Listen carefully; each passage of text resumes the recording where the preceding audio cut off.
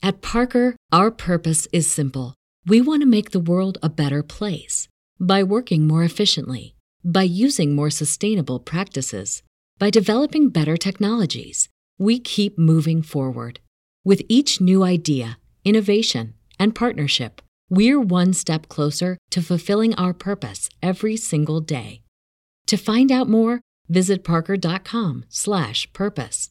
Parker, engineering your success. What does innovation sound like? It sounds like the luxury of being in the moment with your customer, client, or patient. It sounds like having the right information right when you need it. It sounds like being at your best for your customers and your business, thanks to Hyland's intelligent content solutions that improve digital processes. Innovators everywhere are able to do their thing better, whatever that thing is. Now, who doesn't like the sound of that? Hyland, for innovators everywhere. Visit hyland.com. Welcome in the latest episode of 5 on the Floor on the 5 Reasons Sports Network, also on Dash Radio. If you're not listening to us there, make sure that you download Dash Radio and then search for Nothing But Net. That channel will get us every day from 10 a.m. to 11 a.m. Eastern, 7 a.m. to 8 a.m. Pacific. Also, check out 5reasonsports.com for all of Brady Hawk's latest takeaways. He does them right after the games end and also right after the press conferences end, so you get 2 stories immediately on our website, and unlike everybody else, we are free. We also give you our other podcasts there, including 3 yards per carry. Tua is throwing on the field. I know everybody's interested in that. 5 Rings Canes, in case the Canes do play this season. Got to check that out, plus Ballscast, Light Skin Opinions, Shulable, and more. Also, check out all the great sponsors of the 5 Reasons Sports Network. And if I sound happy right now, it's because I actually went out to the Miramar Pines area today, so I had an opportunity to catch up with Matt Perdomo, and he unloaded his car on me of Biscayne Bay Brewing, and I, in fact, tried to get it to Alf, but he was not available afterwards. The official craft beer of Inter Miami, the Miami Marlins, and 5 Reasons Sports Network. It is filling up my car right now. This is South Florida's actual independent brewery. Don't worry, I won't open it and won't drink it before I drive. Biscayne Bay is owned by local guys who employ people in this community to make their beer right here in South Florida. These guys are committed to our community and to supporting 5 Reasons Sports so we can keep bringing you all the local sports content that you can handle. If you care about supporting local business and drinking amazing beer, grab their stuff, Marlins Lager, Miami Pale Ale, and Tropical Bay IPA. I'm overflowing with that right now at all major retailers throughout South Florida. It's the beer we're drinking at 5 Reasons Sports. And now, today's episode. Welcome to 5 on the Floor, a Miami Heat and NBA podcast from Ethan Skolnick with Alphonse Sidney, a.k.a. Alf954. Brought to you by the 5 Reasons Sports Network.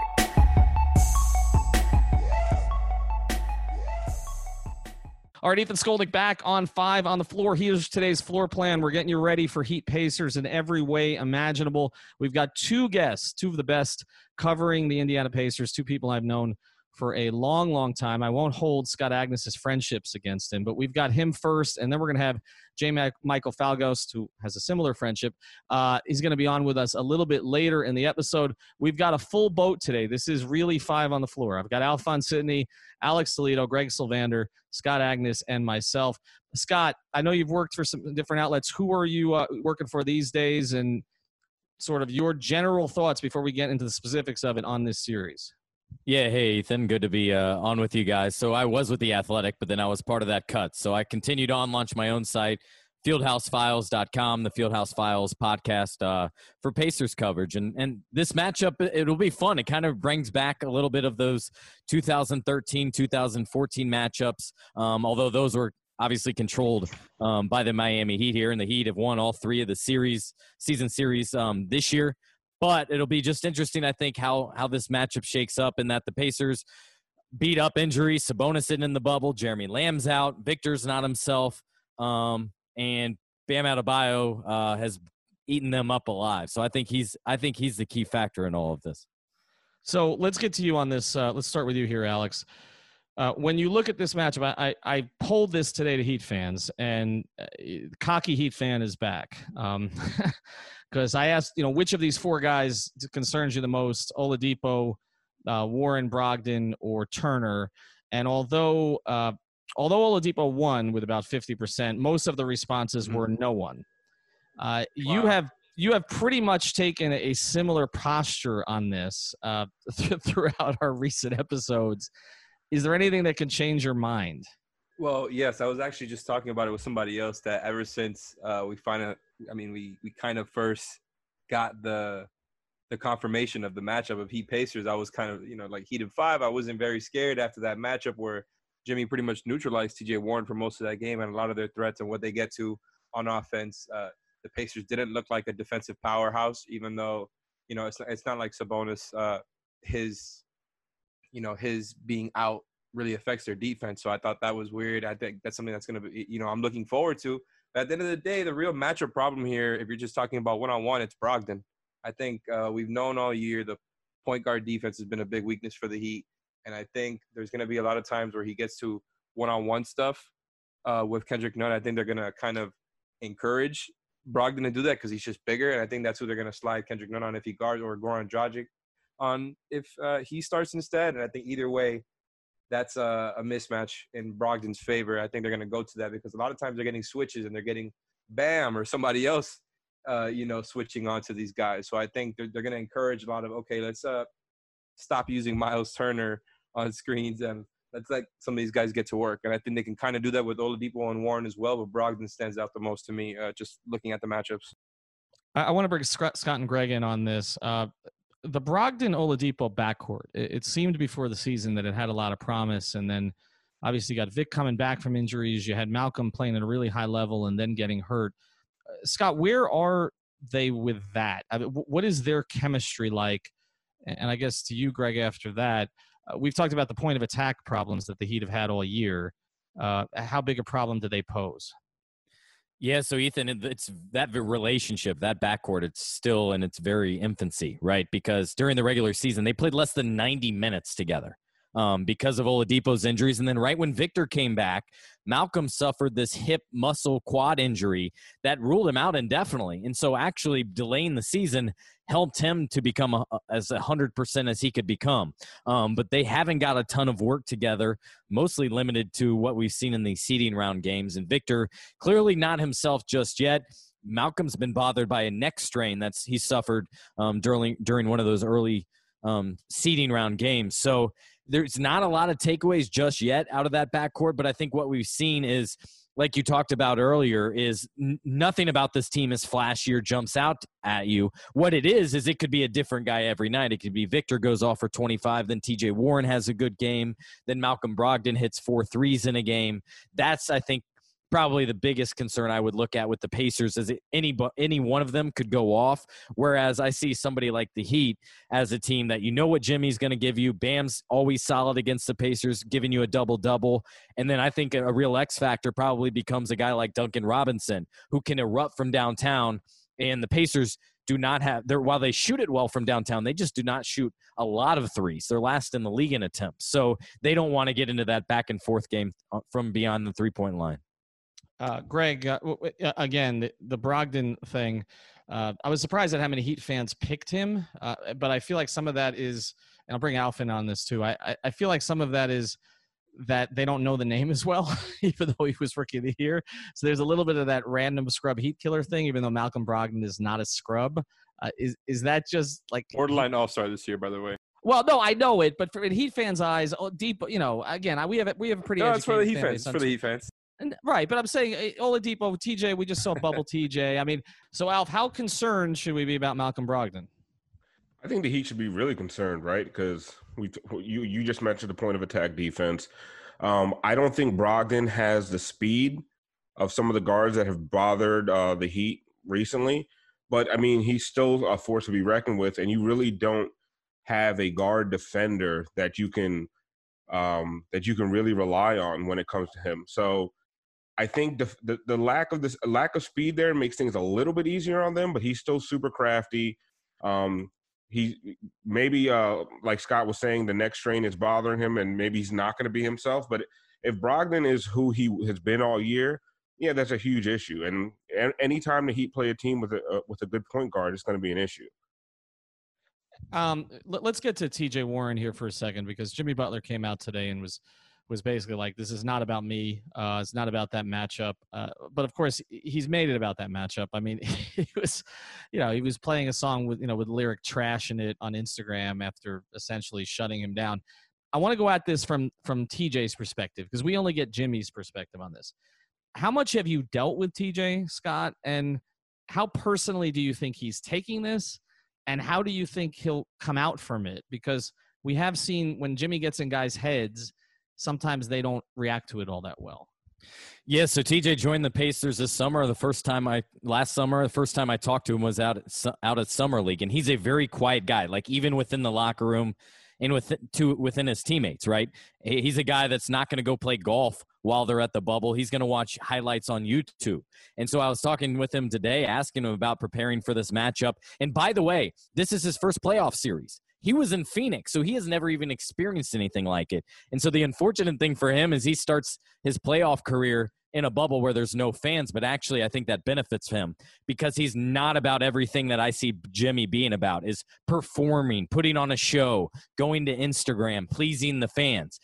A guy like TJ Warren's a guy that just wants to play basketball. He just wants to ball. And so while, if anything, the biggest thing that might interrupt what he's trying to do is having to do more media sessions and answer more questions because he has been balling out. But I think he probably has gotten a little bit frustrated with not only this last game that they both played, but really what has gone on all season long, because they had contained him. He didn't play well. He scored 3 points in that game in Indiana where it kind of erupted, where he got ejected.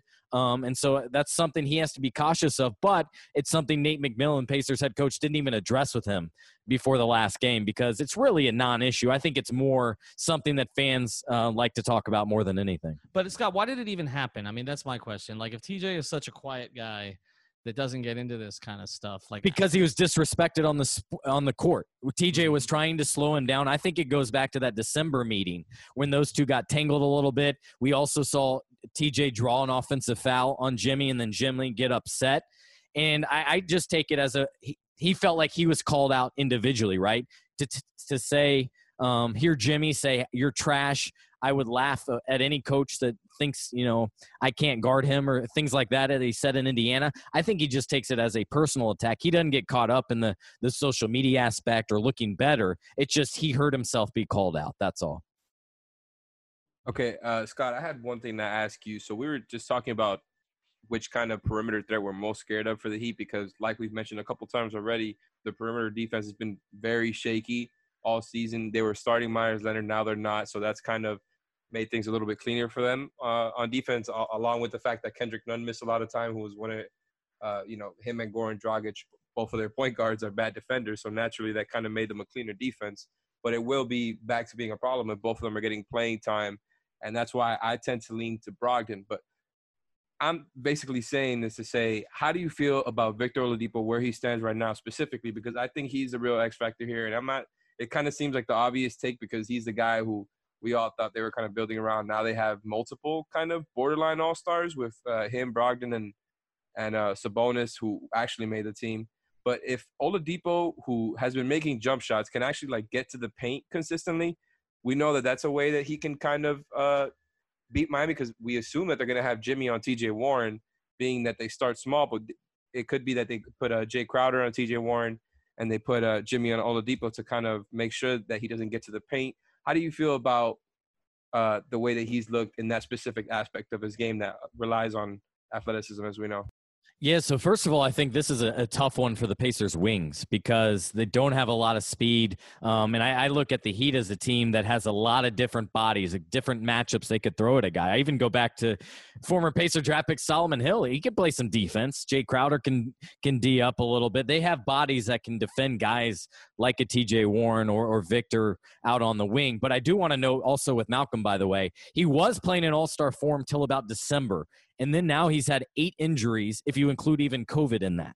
And so he hasn't really completely been himself since probably 2020 got started. Until then, you guys were absolutely right. He was having an all-star-like season. Now, with Victor in particular, I thought the last game that he played in 2 games ago, he looked the most confident that he had looked since he had returned. But he shot poorly. He was something like 4 of 27. So the shot hadn't been exactly there. He does have a deep shot he loves throwing up there. But I did like the fact that he didn't hesitate doing his step back. He didn't hesitate trying to get to the basket because that's his game. It's trying to beat his guy off the dribble and either finish or dish off to an open guy, maybe a corner three in Justin Holiday. So we're beginning to see more of that.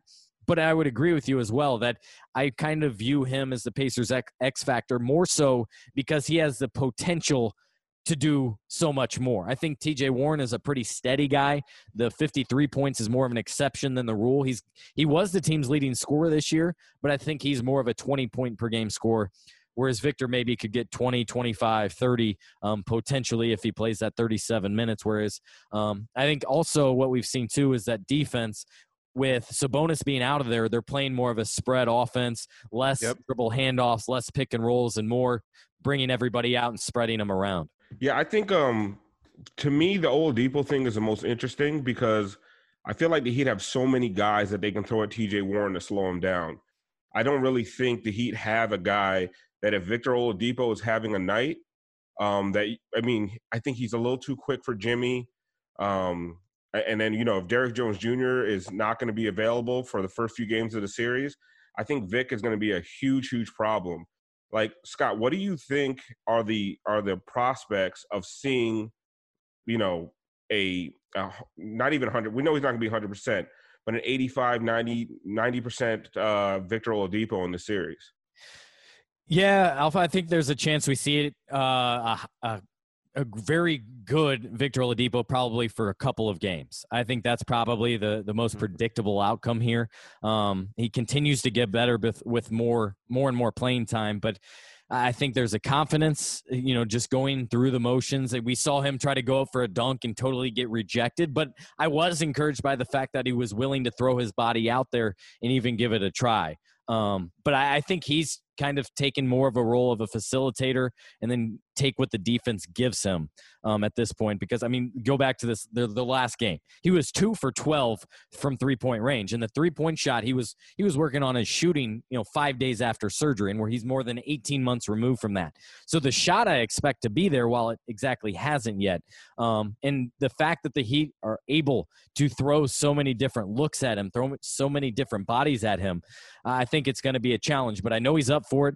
And I'm sure it's something you guys will address at some point, but it's something the Pacer fans are talking about is the dilemma of, how much is he considering, his offseason and does he want to play for the Miami Heat down the road? Obviously, that's where he spent his last couple of off seasons and trains and everything, even has a gym down there. So there's external motivations, I think, that are discussed here in Indianapolis. What about without Sabonis, the lack of rebounding? Is that something that Pacer fans and people with the Pacers are concerned about? Because the lack of size with that team, Miami has trouble with teams with a lot of size. There's not a lot of size in Indiana right now. So is that something how are they addressing the rebounding concerns? So rebounds have been a grave concern, even if you include Sabonis in there. It's been a problem, I would probably say, for the last 4 or 5 years. Like, this isn't anything new, in fact. But him being away, that's double-digit rebounder. He already set the franchise record for double-doubles. So it was a given what Sabonis would give this Pacers team every single night. And right now, he's out of the bubble. He's in L.A. trying to rehab some plantar fasciitis in his left foot. So you don't expect him back. So what the team is trying to do is, what they keep preaching is that it's on the guards more than anything. Those guys need to crash rather than staying out on the perimeter. And to your point, Alf, the fact that Pacers do not have much size. Going into the season, they were starting 2 centers. Now in the playoffs, they really only have 1 because Sabonis is out, and the other one is Goga Bitadze, who's been limited all season with knee soreness, and he's a rookie. So the last thing you want to do is throw him into the fold into a playoff series when he has no idea of what to expect and would probably get worked in the post. All right, so that I want to follow there because the one big that they do have has a lot of potential, and he's a guy who I know Heat fans liked quite a bit when he came in. In fact, some were projecting, maybe he might end up with Miami down the road. But there also seems to be some friction between him and the Heat's big guy. I don't know if it predated Bam Adebayo going out to Vegas for the U.S. team or whether it happened there, but I've just heard a lot about it. And Bam was asked about him. I guess it was yesterday. And, again said, he was asked if he was like a Miles Turner-like player. And he said, I believe I'm one of one, which is, of course, his Twitter handle. Do you know anything about a beef from Miles' side? Because I have heard that there's tension, and Bam doesn't have tension with anybody.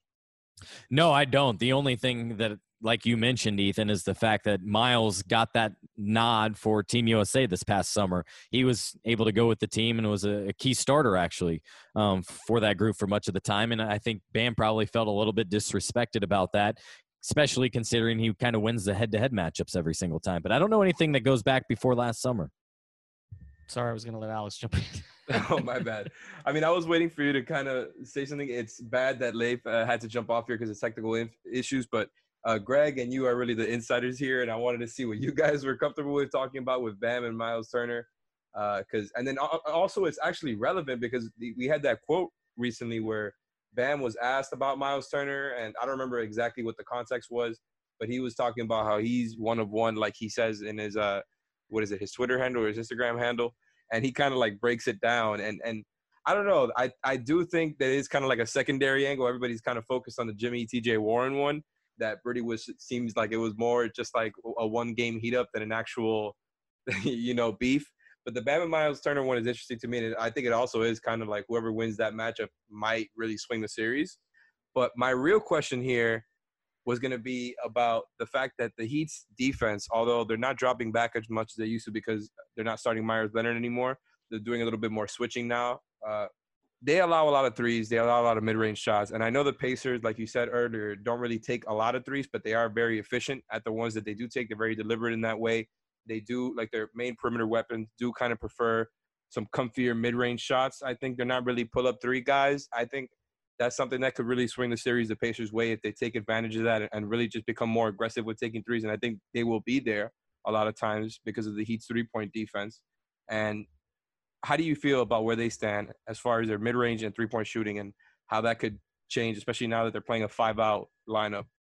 Yeah, so the Pacers are one of those teams that don't mind the mid-range, much like even Philadelphia is. They're not discouraged. They're like second in usage, right? Like behind the Spurs or something like that? Yeah, they're encouraging it. And a guy that is TJ Warren. That's where he normally gets most of his baskets. I know he's shooting better than like 52% from three during the seeding round, but the majority of what he gets is kind of inside the paint, runners right around the free throw line, where most teams, sure, go ahead and take that. We don't mind.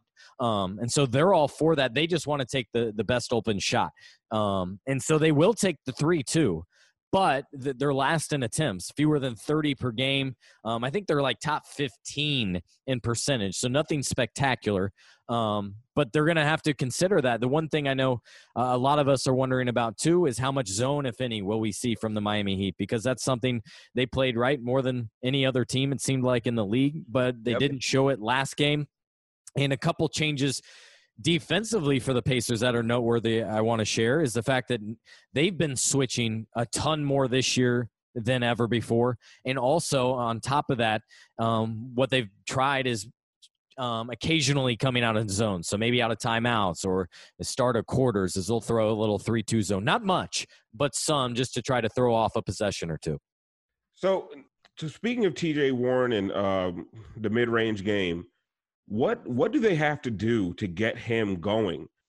Because it just doesn't seem like this matchup works well for him, just because you got Jimmy Butler, you got Jay Crowder, you got Andre Iguodala, even guys like Solomon Hill. You just have so many big wings that can throw him off of his game. And I don't know if it's a mental thing or what, because he didn't seem to have a problem with any other team in the bubble, but he's had issues just playing with Miami, against Miami all season long. What do they have to do to get TJ going?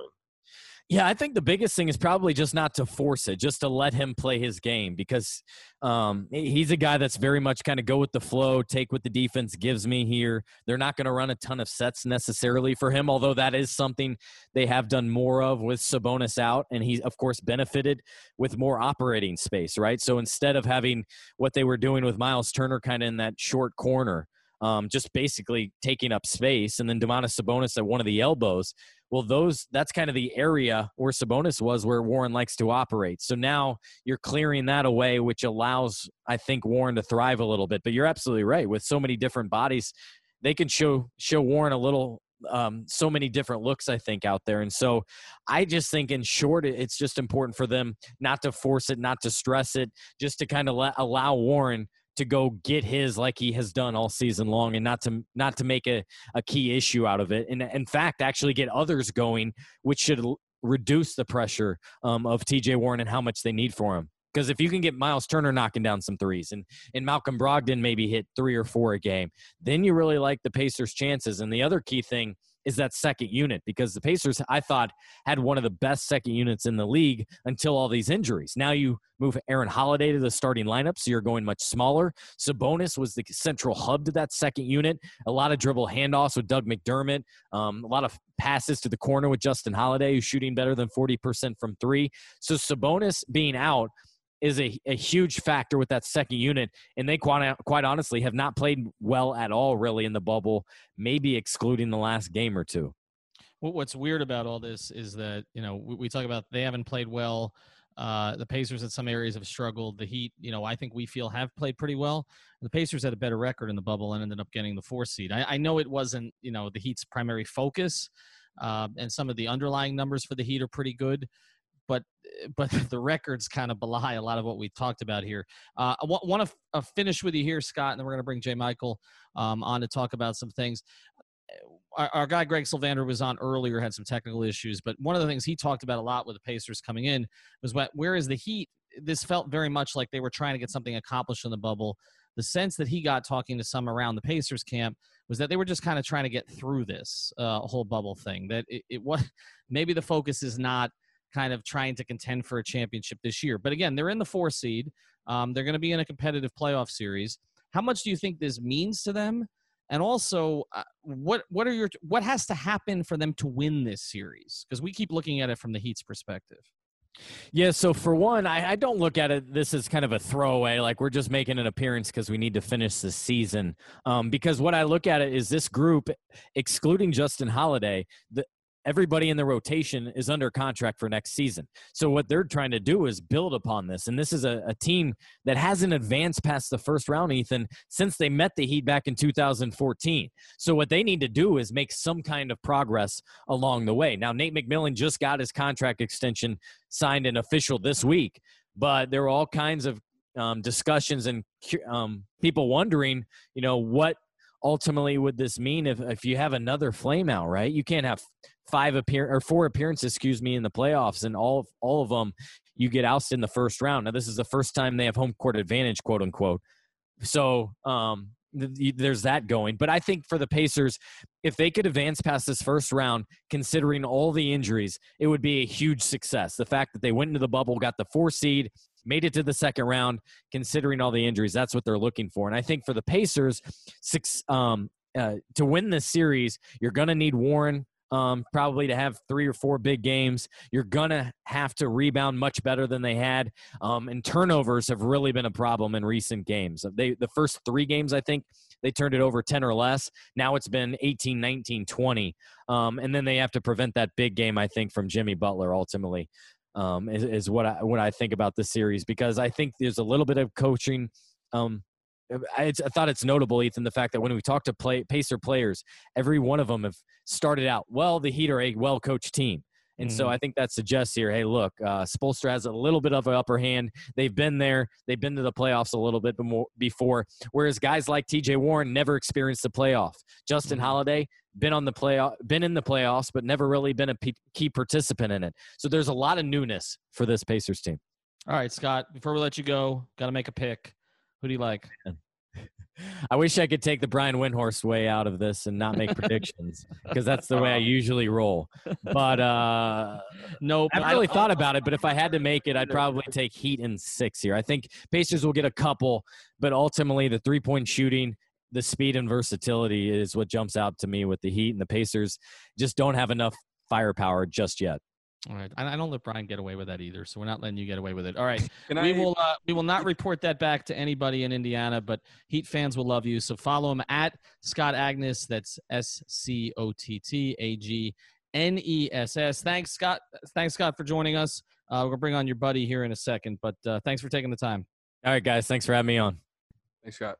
I want to introduce you to another of the great new sponsors of the 5 Reasons Sports Network, and it is a sponsor that would be important in any time if you want to have a beautiful workspace, but it's especially important now when you need a safe one as well, and that's safecubbies.com, which offers modular office solutions designed to elevate your open office into a modern and safe environment at any budget. You can personalize your workspace with options like whiteboards, magnetic panels, acrylic sheets, and graphic branding. Most of the surfaces are non-porous for easy cleaning and can be removed or replaced within minutes. Now, this is for workplaces. They've got a bunch of different options on their professional series, but also they've got private room solutions, dividers and sneeze guards, and they have a classroom series as well. So if you're involved with a school, this is definitely something your school should check out, of course, if we have school in the fall. And that's the point here. We are entering a new normal period with COVID-19. Safecubbies.com, which is locally owned,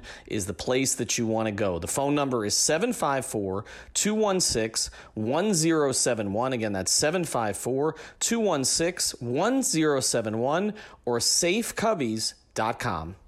All right, welcome back to 5 on the Floor on the 5 Reasons Sports Network. As I said, check out Dash Radio, Nothing But Net channel, every day, Monday through Friday, 10 to 11 a.m. Eastern, and also check out 5reasonsports.com. All right, we already had one guest. We had Scott Agnes. He's been covering the Pacers for a long time.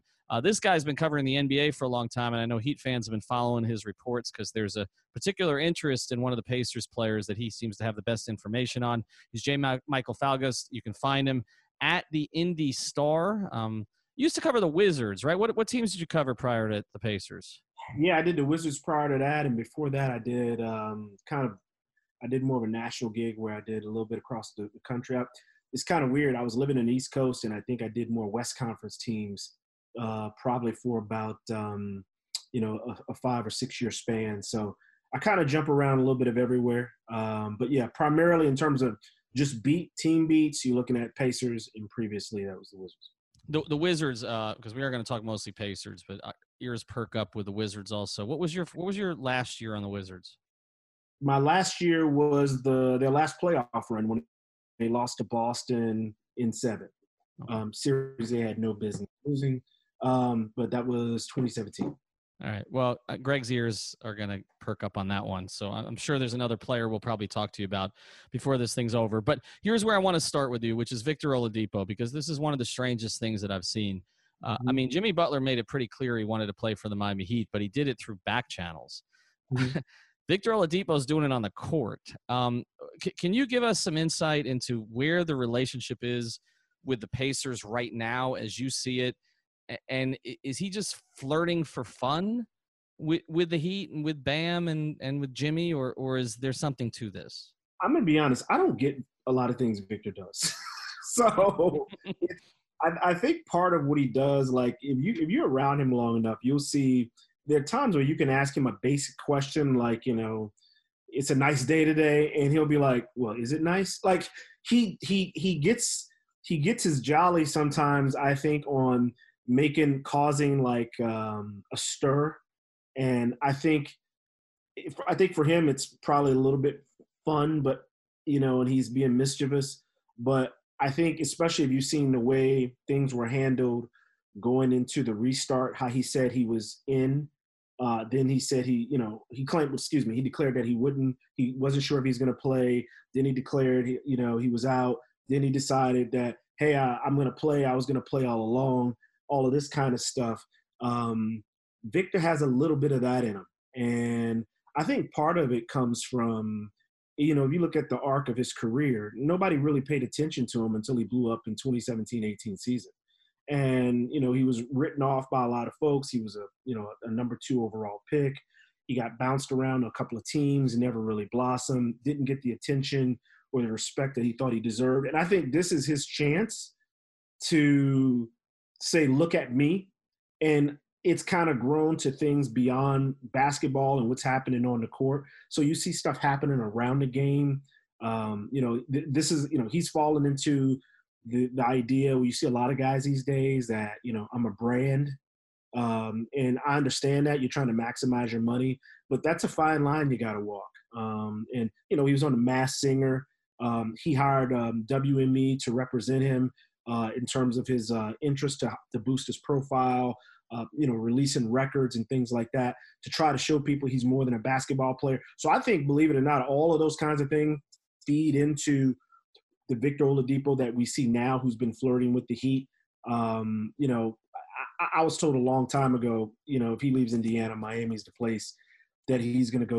He spends a lot of time down there, has a gym down there as it is, and has an affinity for the place. So, look, if he leaves Indiana and goes anywhere other than Miami, I'd be really surprised. But of course, let's face it, he's got to show that he is the Victor Oladipo of old.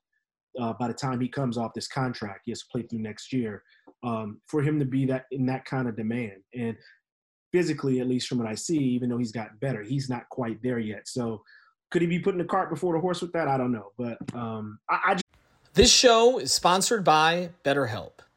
What's the first thing you'd do if you had an extra hour in your day? Go for a run, take a nap, maybe check the stats of the latest Miami Heat game? I've got a better idea. A lot of us spend our lives wishing we had more time. The question is, time for what? If time was unlimited, how would you use it? The best way to squeeze that special thing into your schedule is to know what's important to you and make it a priority. Therapy can help you find what matters to you so you can do more of it. I've benefited from therapy. I went through some life changes, major life events, had some difficulties, wasn't a believer in therapy, but it helped me and it can help you also. So if you're thinking of starting therapy, give BetterHelp a try. It's entirely online, designed to be convenient, flexible, and suited to your schedule. Just fill out a brief questionnaire to get matched with a licensed therapist and switch therapists anytime for no additional charge. So learn to make time for what makes you happy with BetterHelp. Visit betterhelp.com/Miami Heat today to get 10% off your first month. Again, that's BetterHelp, HELP.com/Miami Heat.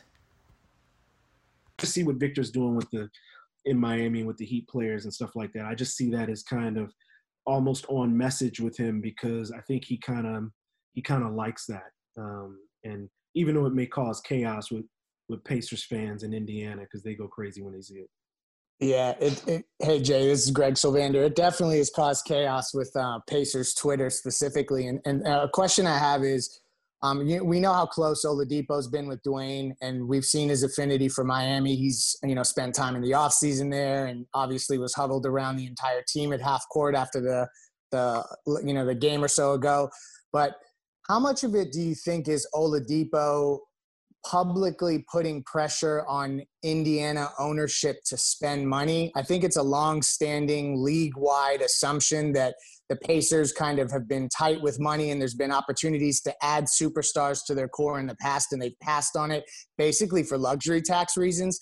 So how much of it do you think is his legitimate interest in coming to Miami and playing with the guys that are in Miami versus him publicly making sure that Indiana ownership is Simon and all the rest of them are 100% clear that he wants them to spend money to win?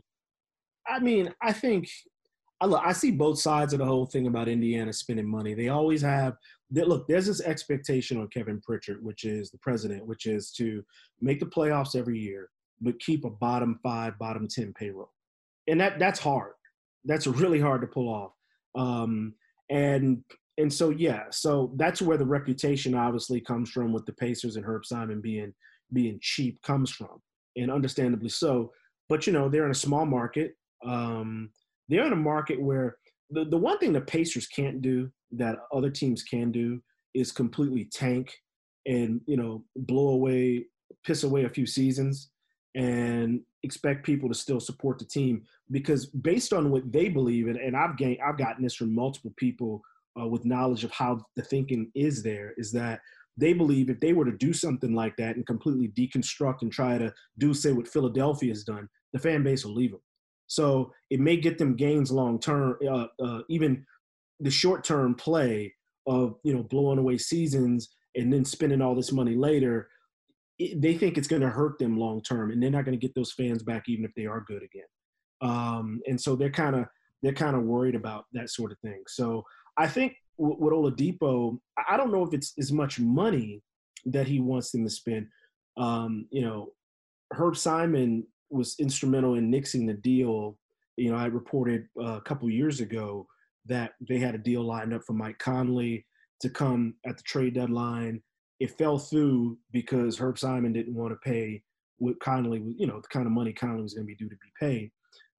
And I think common sense wise, it's turned out to be the right move because, is Conley a 30-something million a year player? No. I think they'd spend the money, but they're not going to spend it as easily or as quickly as some other teams that can afford to. They can't afford to miss. And especially coming out of this kind of pandemic where revenues are down, you don't have attendance, there's even less money. And then, the Simons own a bunch of shopping malls, right? That's where a lot of the money comes from. So that revenue is down. I don't see them going out and having some bonanza spending spree to prove something to Oladipo as a result of him doing some of these things. They've had an open door policy, I've been told, for the last year and a half. Victor, if you want to work out an extension, we'll give you an extension whenever you want it. But of course, Oladipo wants to wait because he can get more years and more money by becoming an unrestricted free agent. That's what they expect. They're willing to pay Victor every penny that he wants. Even if he's not the Victor of 2017, I think they would come to a deal. If Victor wants to say yes to staying, they're willing to pay him at this point. So that's really not the issue with the Pacers of paying him. Look, I don't know if you guys heard the report. It wasn't really a report. Paul George saying on a podcast they had a deal lined up to bring in a superstar, and the Pacers didn't want to pay the money. And I kind of had a report out there saying that player was Anthony Davis. I confirmed through multiple people it was Anthony Davis. It wasn't as close to being done as Paul George made it seem. Because if I'm not mistaken, Davis had a year or something left on his deal. I can't remember if it was a year or two. But basically, the Pacers would have had to unload the entire roster, and the roster wasn't that good to begin with, as well as a bunch of future picks to get him. And they knew he was going to go to L.A. anyway. So it kind of bleeds into this reputation of, well, they just didn't want to pay the money. They could have had Anthony Davis or Paul George, but they wouldn't have had much else on the team, definitely wouldn't have had a bench, and they knew that he was going to be going to the LA Lakers the minute he could become an unrestricted free agent. So part of it's a reputation that's deserved because they keep a bottom payroll. But the other part is they're in a tight spot, that a lot of these smaller markets go through. And it's just not as easy for them as it is for a larger market. But Oladipo definitely, I was told this by multiple people on both sides. Oladipo wants to get the maximum money he can possibly get, and he wants to win. And by winning, he wants to win in more than the regular season. So however the Pacers are able to get there, getting out of the first round and upsetting Miami would be a good start to this. But if they want to convince him to stay, those are the two things that he needs long-term to say, I want to still be in the Indiana Pacers uniform. But Jay, that sounds like almost an impossible task because if you're in a couple of ways. First thing, if you're telling Pritchard, to do this with a bottom 10 payroll every year, and at the same time, you're basically telling, Vic wants to be max, but he wants to win big. But if you're maxing Vic, and Vic is not the Vic of 2017, you're restricting yourself in other ways because it's harder to get players to an Indiana than it is to get players to a Miami. That I don't even think that these things are possible, right? I mean, the team that was built in Indiana the last time that pushed the Big Three Heat but couldn't get through them, was primarily a homegrown team. Right? West was brought in, obviously, but Stevenson was from there. Paul George was drafted by them. Danny Granger was drafted by them. That was a homegrown group. Roy was drafted by them, right? So you have to hit on all your – if you're a franchise like Indiana, you got to hit on all those kind of middle picks. They're never going to be bad enough because they're well-run and well-coached. They're never going to be bad enough to sink all the way to the bottom, and the fans there won't tolerate it and won't come. So you have to kind of do what Kevin Pritchard's doing, but you're never going to get the top 5 pick, and you're not going to get the premium free agent. And so it almost seems to me like Vic's asking for the impossible here, and then – it comes back to this, I guess, and this is the question we're all dancing around, and I think this applies to the Heat. If there is actually serious interest from the Heat, is Vic going to get back to 2007 Vic? Because, that season was an outlier in his career, and then he got hurt. So, what is the upside for him? Will he ever get back to that level? I don't know. I would say, and here's the other thing we got to consider. By the time his contract, the one he's currently playing on, is done, he's going to be 29 going into 30. So that's the other thing you're looking at too. So if you're going to give a 5-year deal to a guy who's going to be on the downside of his career by the time it ends, that's the other thing you also have to think about. Injury or no injury that he's coming off of. So I think that compounds the issues going forward. But I couldn't agree more. I keep thinking to myself, like, I know the Pacers feel like they have to pay him and keep him because it's so hard to get guys the caliber of Oladipo there to begin with. And that's kind of driving, I think, some of the thinking. Whereas, let's face it, if this were the LA Lakers or even the Knicks, as bad as they've been, and they were in a situation with a player like, well, the Knicks probably would still give him a max deal coming off of a bad injury. Yes, they would. Yes, they would. They double max him if it was possible.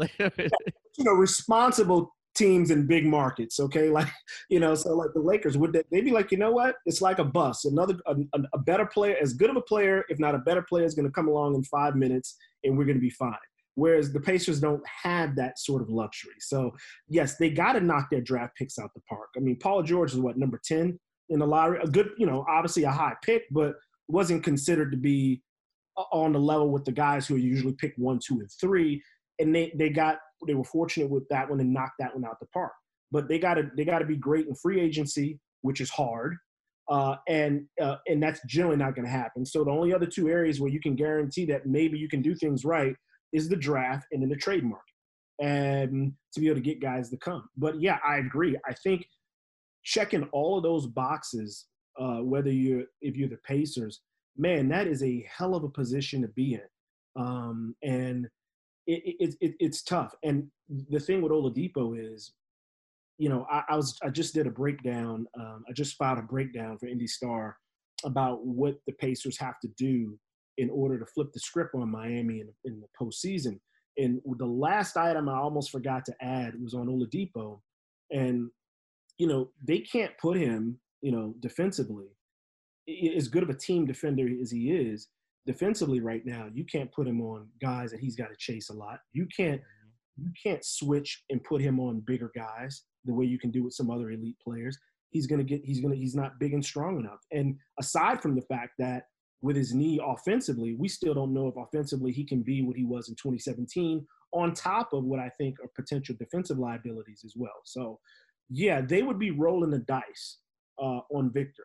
But you know what would make it really easy for him is if Victor in 2020-21 has a terrible season, or obviously, if the worst case scenario happens, if he re-injures himself, nobody wants to see that happen. But if something like that happened, then obviously that makes the decision to move on from him easier, or to get him at a cheaper price easier, and or easier to digest for the franchise. But yeah, you're right. I don't know if you can serve all of those masters at once, and that's asking a whole lot. You're going to have to sell your soul to the devil, I think, to pull that one off.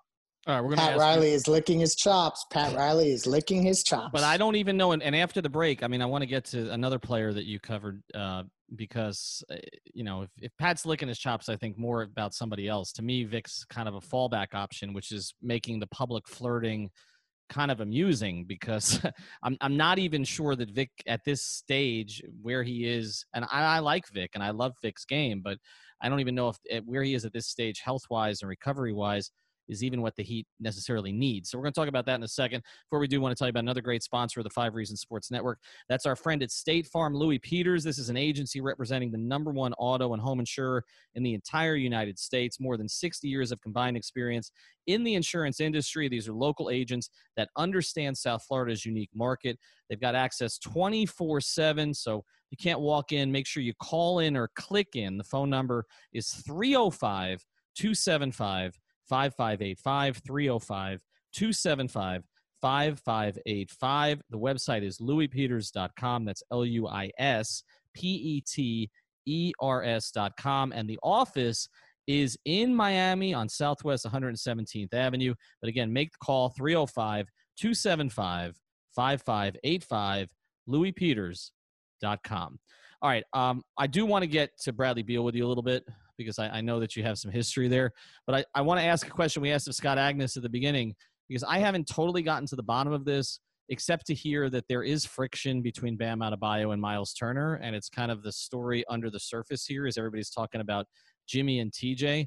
Do you know anything about it specifically? Because I had heard it predated their time at the in Vegas when ultimately Bam was cut and Miles was kept. I'm not sure about all the details on that. And you know what's making it really difficult? Obviously, this whole quarantine thing and not being able to get to players the way we normally. Yep. That's complicated. If it weren't for that, I would have had the answer for you on that yesterday. But I'm not sure. But you know what?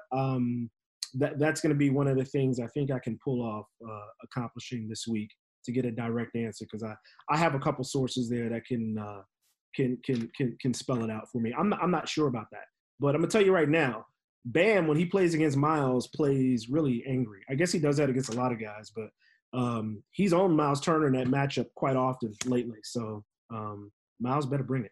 And there was that question, I want to say like 2-3 days ago, where I don't remember the exact context of the question. I mentioned this with Scott as well, where basically they brought up Miles Turner in some context to Bam, and he kind of described himself as one of one, which is famously, I think, his Instagram handle. And he kind of just broke down why he's, one of one. And there was something about it. It's like I don't think he appreciated the comparison. So I think there is something to it. Yeah. Well, Miles, he's – the funny thing is, like, I know we can get in this a little bit in depth a little bit later, but watching the way the Heat and the Pacers play against one another, man, for me, Adebayo is like the huge factor, the Adebayo-Turner matchup, because, if you look at that last game, not the one that was played Friday, but the one that was played Monday, the one where, the actual players were on the floor, I don't think the Pacers showed exactly how they're going to attack the Heat. Now, I don't know whatever methods they use are going to be successful, but they purposely hunted Adebayo by putting him in every ball screen. Malcolm got him on switches. TJ Warren got him on switches. Here you are. You got Duncan Robinson guarding somebody over there. There's no rule that says you got to go to a 1-5, a 2-5, a 3-5 pick and roll. Go hunt out somebody not named Bam Adebayo on that floor. They kept getting switches on him and trying to attack him one-on-one, I guess, to see if the dam would break, and it never did. He absolutely destroyed just about everything. And if you look at the games, for instance, December 27th, the first time they met this season, and now granted, Sabonis was playing, therefore Bam was guarding Turner, who was playing more outside. They never went at Bam in a ball screen. They stayed away from him completely, which kind of tells me they're probing for stuff to kind of see what things they think they can get away with and what they can't get away with. But Turner being able to spread from three and Bam's defensive presence, being able to pull him out of the paint is, to me, the key to the series. Because you can pull him away from the rim, I think that opens up things for other guys to be able to get loose, like Brogdon, like Edmund Sumner, like Aaron Holiday, these speed guys that can get to the rim and finish. Do you know, and we asked Scott this same question, and I think Scott gave the same answer that a lot of people have related to the TJ Jimmy thing, that TJ's a quiet guy and just felt basically disrespected by Jimmy. Wouldn't be the first who felt disrespected by Jimmy, but Jimmy won't stop. I mean, he stopped today on the conference call, but he paused, I would say. But, I mean, the Instagram stuff was just brutal. I'll ask you the same question I asked Scott. How is TJ handling this? TJ is like, I've known TJ since he was 15. I first met him when he was 15 years old. He trained. He was playing for David West, his AAU program called Garner Road. And you couldn't get two words out of TJ then. But he was at that time, he ended up going to NC State, and that was one of the schools on the short list at the time. TJ is the same kid, the same guy now that he was when he was a kid, when he was 15. To me, the way he speaks, his demeanor, everything about him, nothing has changed from what I've seen. But at the same time, there's a fire inside of him. I kind of relate it. It's like he's just like, even when he had that 53-point game against Philadelphia to open the restart for the Pacers, like, I was talking to guys and they said, TJ said nothing. Like, he wasn't thumping his chest. He wasn't patting himself on the back. It's like, here he is having a 53-point game, lighting up social media with everything he's doing. And throughout the whole game, he said maybe 2 words. So that's just his demeanor is exactly what it appears to be. But I think, he's not fronting when he's being like, so the fact that he actually got into that shouting match with Jimmy, in front of everybody was a little bit shocking, because that means Jimmy really got under his skin. But TJ has to, the one thing this season that's been really surprising to a lot of people is that even though he still has his lapses on team defense, that his individual defense has been significantly better than anything I ever saw him do in Phoenix. And I watched him a lot. And so he's a hardworking two-way kind of guy. And I think Jimmy, the fact that Jimmy was able to get under his skin and cause him to blow up like that was pretty impressive, because he's about the only guy that I've seen been able to do that to TJ Warren. Okay, so wanted to ask here about the Heat Pacers series. We know that the seeding kind of just got inverted with that last game where the Heat didn't really play anybody. Like you mentioned, we didn't really see the Pacers give it their full shot strategically versus the Heat, and I think the Heat are they tested some things out, but could probably say something similar. What I did want to ask about was your general feelings on the matchup, but not only that, as well as how you feel about the Pacers running a 5-out lineup without Sabonis, how it'll match up versus the Heat, who allow a lot of threes. And I think that will be kind of the swing, in my opinion, the swinging key factor for the Pacers is if they hit a lot of threes, it can kind of make it a real toss-up with the Heat, because the Heat allow so many. And although the Pacers don't take a lot, they're in the bottom of the league, like Scott Agnes had mentioned it with us before you came on. They can kind of take advantage of that. And the Heat also give up a lot of mid-range jumpers, which TJ Warren likes to take. Brogdon and Oladipo are willing to take them as well. How do you feel about that? And again, your general feelings on the matchup. Yeah, the matchup I think is going to be a lot more competitive than the regular season series. I'm still going to lean a little bit towards the Heat. If you ask me if I had to pick somebody, I mean, granted with this restart, there's so many quirky variables in play. I'm not sure how things are going to work out. But I think, when you look at when the Pacers played well against them, even in the games they lost, I only really care about, for me, when I analyze how they match up, I really only care about December 27th and January 8th. Because those are the 2 games for me where we saw those 2 teams playing. What we saw in the bubble, I think, was just, not quite the same thing. Well, you see, the thing there is that the Heat have kind of switched to a switch-heavy defense by starting Jay Crowder, whereas before they were dropping a lot with Myers Leonard. I think that's the one thing, and obviously, of course, the bonus injury makes a huge difference on the series. But they didn't have Oladipo or Malcolm Brogdon for either one of those games either. Exactly. That's why I think it's so hard to evaluate this matchup. A lot of Heat fans are really cocky. And by the way, I was too. I'm not going to lie. I've kind of, after digesting a little bit more Pacers content and seeing that, I think these 2 teams are almost evenly matched and would be evenly matched if the Pacers were healthy. I think it'll be interesting, and I think they have to take advantage of some gaps that the Heat are going to give them there. Well, we tell you though, it's consistent though. Like, the Heat using zone against the Pacers, they went away from that after the first game. Yep. They weren't on the zones as much because the Pacers do well with that. They'll area screen, run aside, pick and roll. TJ Warren or whoever's on the wing will make a timely cut and right in that little pocket and get that elbow jump shot, which was right in there. Those are the kind of shots the Pacers really want. So the Heat seem to have gone away from some of that, knowing that's how the Pacers knew how to exploit that. The one thing I actually think that's significant, Jeremy Lamb just absolutely torched Duncan Robinson every which way when he had the ball in those first 2 meetings, particularly first meeting. Obviously, Lamb is out with a leg injury, but, regardless of who's on the floor, you have to make Duncan Robinson guard somebody. You have to make Tyler Hero try to guard Edmund Sumner. Both guys, even going under one on the screen, still get beat off the dribble by Aaron Holiday, by Edmund Sumner, guys like that. So they have some weak links. Adebayo covers a lot of stuff. Jimmy Butler covers up a lot of stuff. I think it's going to be an interesting chess match because of that. And you're right, Myers Leonard coming out there. You put him in a pick and roll action with Duncan Robinson, and you could pick whichever guy you want to score the basketball, the ball handler, or the guy or the roller.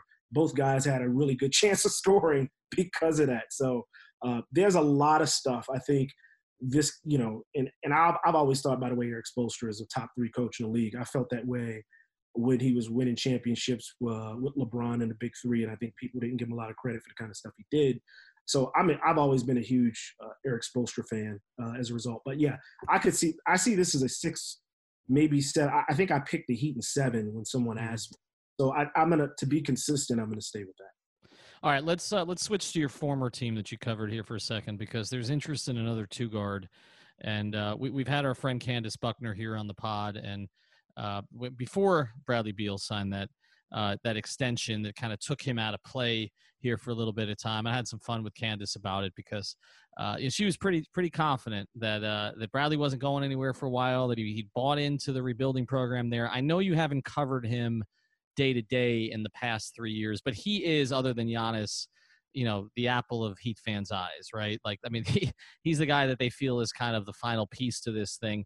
How likely, just in what you know of Brad, do you think he wants to stick it out there?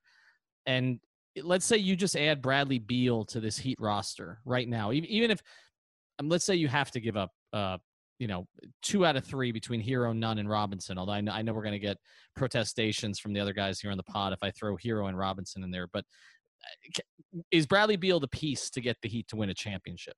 I'd give up all 3 if I had to. Yeah.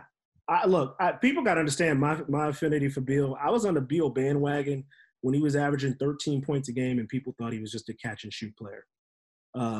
And it was more of a product back then of how he was used in the offense, not so much. Because I saw the kind of stuff that he did when he had a chance to put the ball in his hands. So, look, Bradley Beal is, and he didn't play good defense this year. I mean, let's face it, nobody on the Wizards played good defense this year.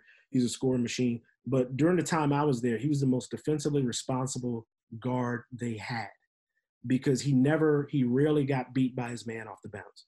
And he's actually a two-way player when he's at his absolute best. And I think having him on an actual good team, you'll start to see some of that again.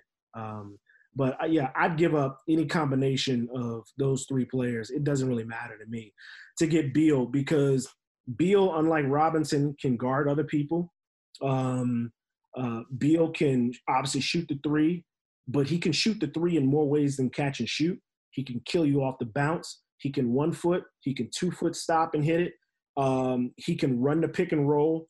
I mean, there's nothing that guy can't do well. And his finishing's got better at the rim. Look, and he's just a stone cold killer. So I don't understand why, like, Beal signed that extension, but if he was that committed, he would have signed. Look, he would have tried to sign and stay there for a longer term. And by the way, there's no rule. You know, it's the best time for a player to force a trade once he has a guaranteed contract where he can get moved somewhere. That people make it seem like because a guy signed a deal, it's impossible for him to want out or want to trade. No, his goal is to get the money first, and then you can force your way out.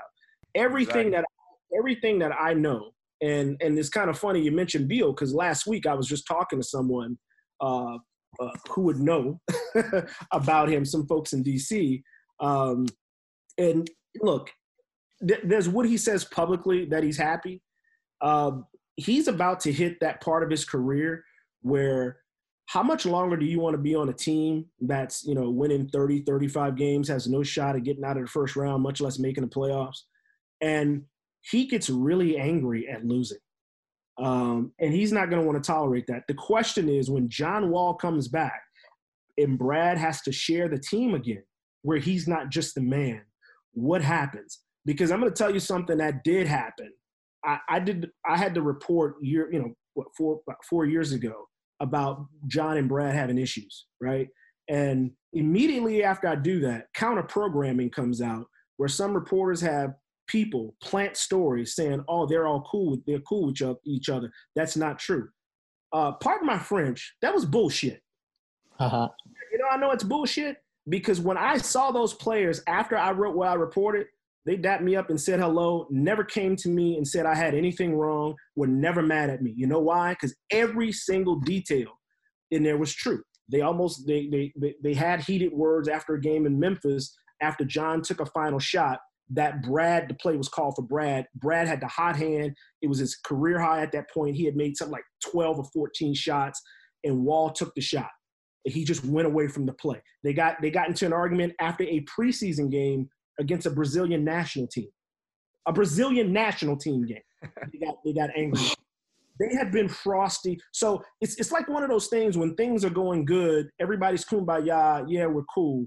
But deep down, that undercurrent where you have to be behind the scenes, it's a completely different atmosphere, and you can see the body language and the tone being totally different. I'm curious to see when John comes back, have they been able to kind of get past that? And I think part of the issue they had is under previous management with Grun, and I loved Ernie Grunfeld personally, but nobody ever put their foot down and say, guys, cut it out, right? Nobody, they just kind of say, well, just let the coach figure it out. And the coach really couldn't figure it out because he's busy trying to win games and do X's and O's. And meanwhile, you got to manage all this drama over here, and then it spills over. Players in the locker room take sides against each other, and all hell breaks loose. And that's what happened. It kind of sounds like Bradley Beal would be a fan of Heat culture, actually.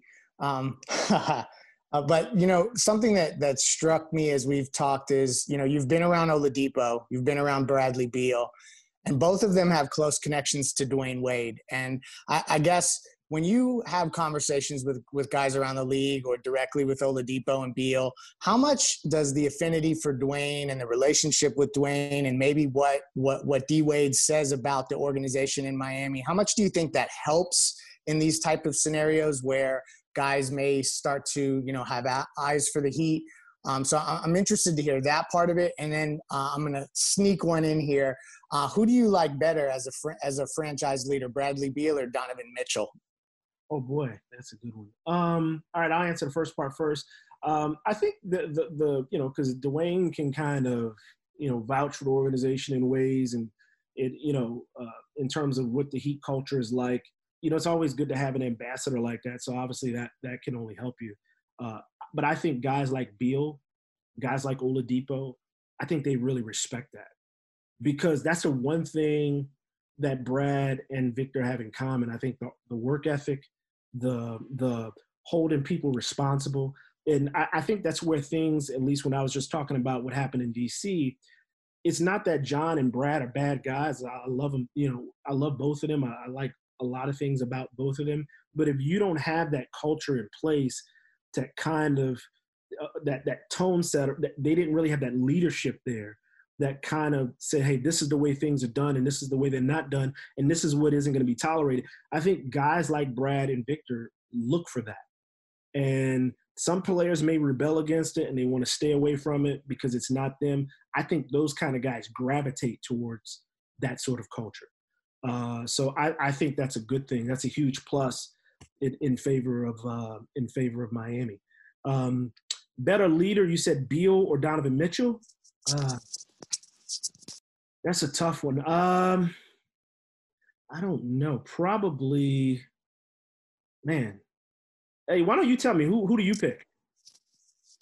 It's interesting you say that. I would probably lean Donovan Mitchell just a little bit, but it has a lot to do with contracts and things like that. So it gets, if we're talking about purely on the court, I think it's a pretty even match. But those are the two names when we talked about Oladipo kind of being on the back burner in terms of Heat targets.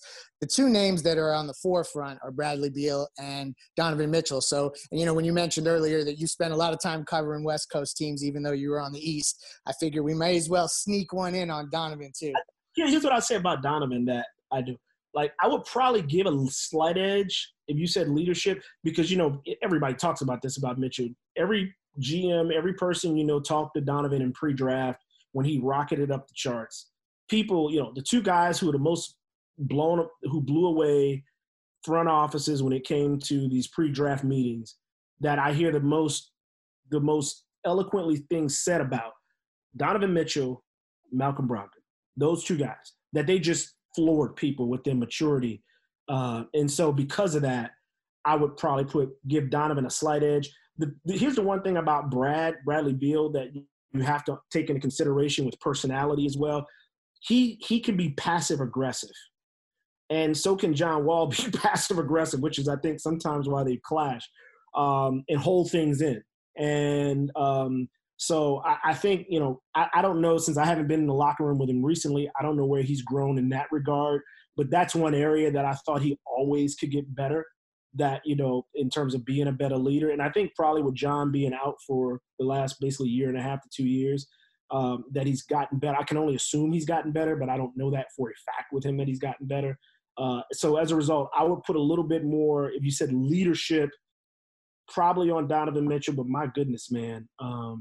I'm probably Bradley Beal's number one fan outside of his wife. His game is just wow.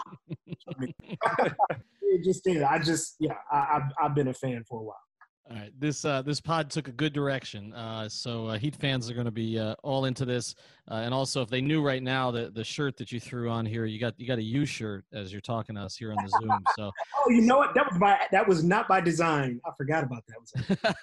It's all right. It applies down here. I know everybody appreciates it, except Alex, because he's an FIU guy. Sorry, not an FAU guy, an FIU guy. Follow him. Could you please give me your Twitter handle again? Because I always screw it up. This is J Michael. Is that correct? This is the letter J Michael. Yep. All right. Sounds good. This is J Michael Falgas. You can follow at the Indy Star. Hopefully, the Heat fans are hoping this is not a long series, but if it is a long series, we might call on you again. Thanks for doing this, man. Appreciate it. No problem. Anytime. Thank you for listening to the Five on the Floor on the Five Regional Sports Network.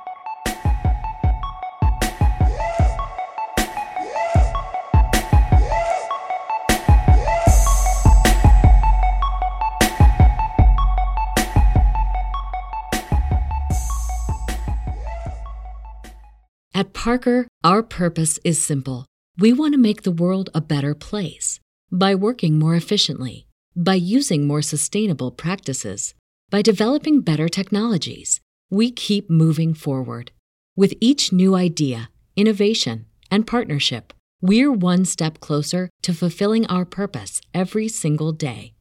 To find out more, visit parker.com/purpose. Parker, engineering your success.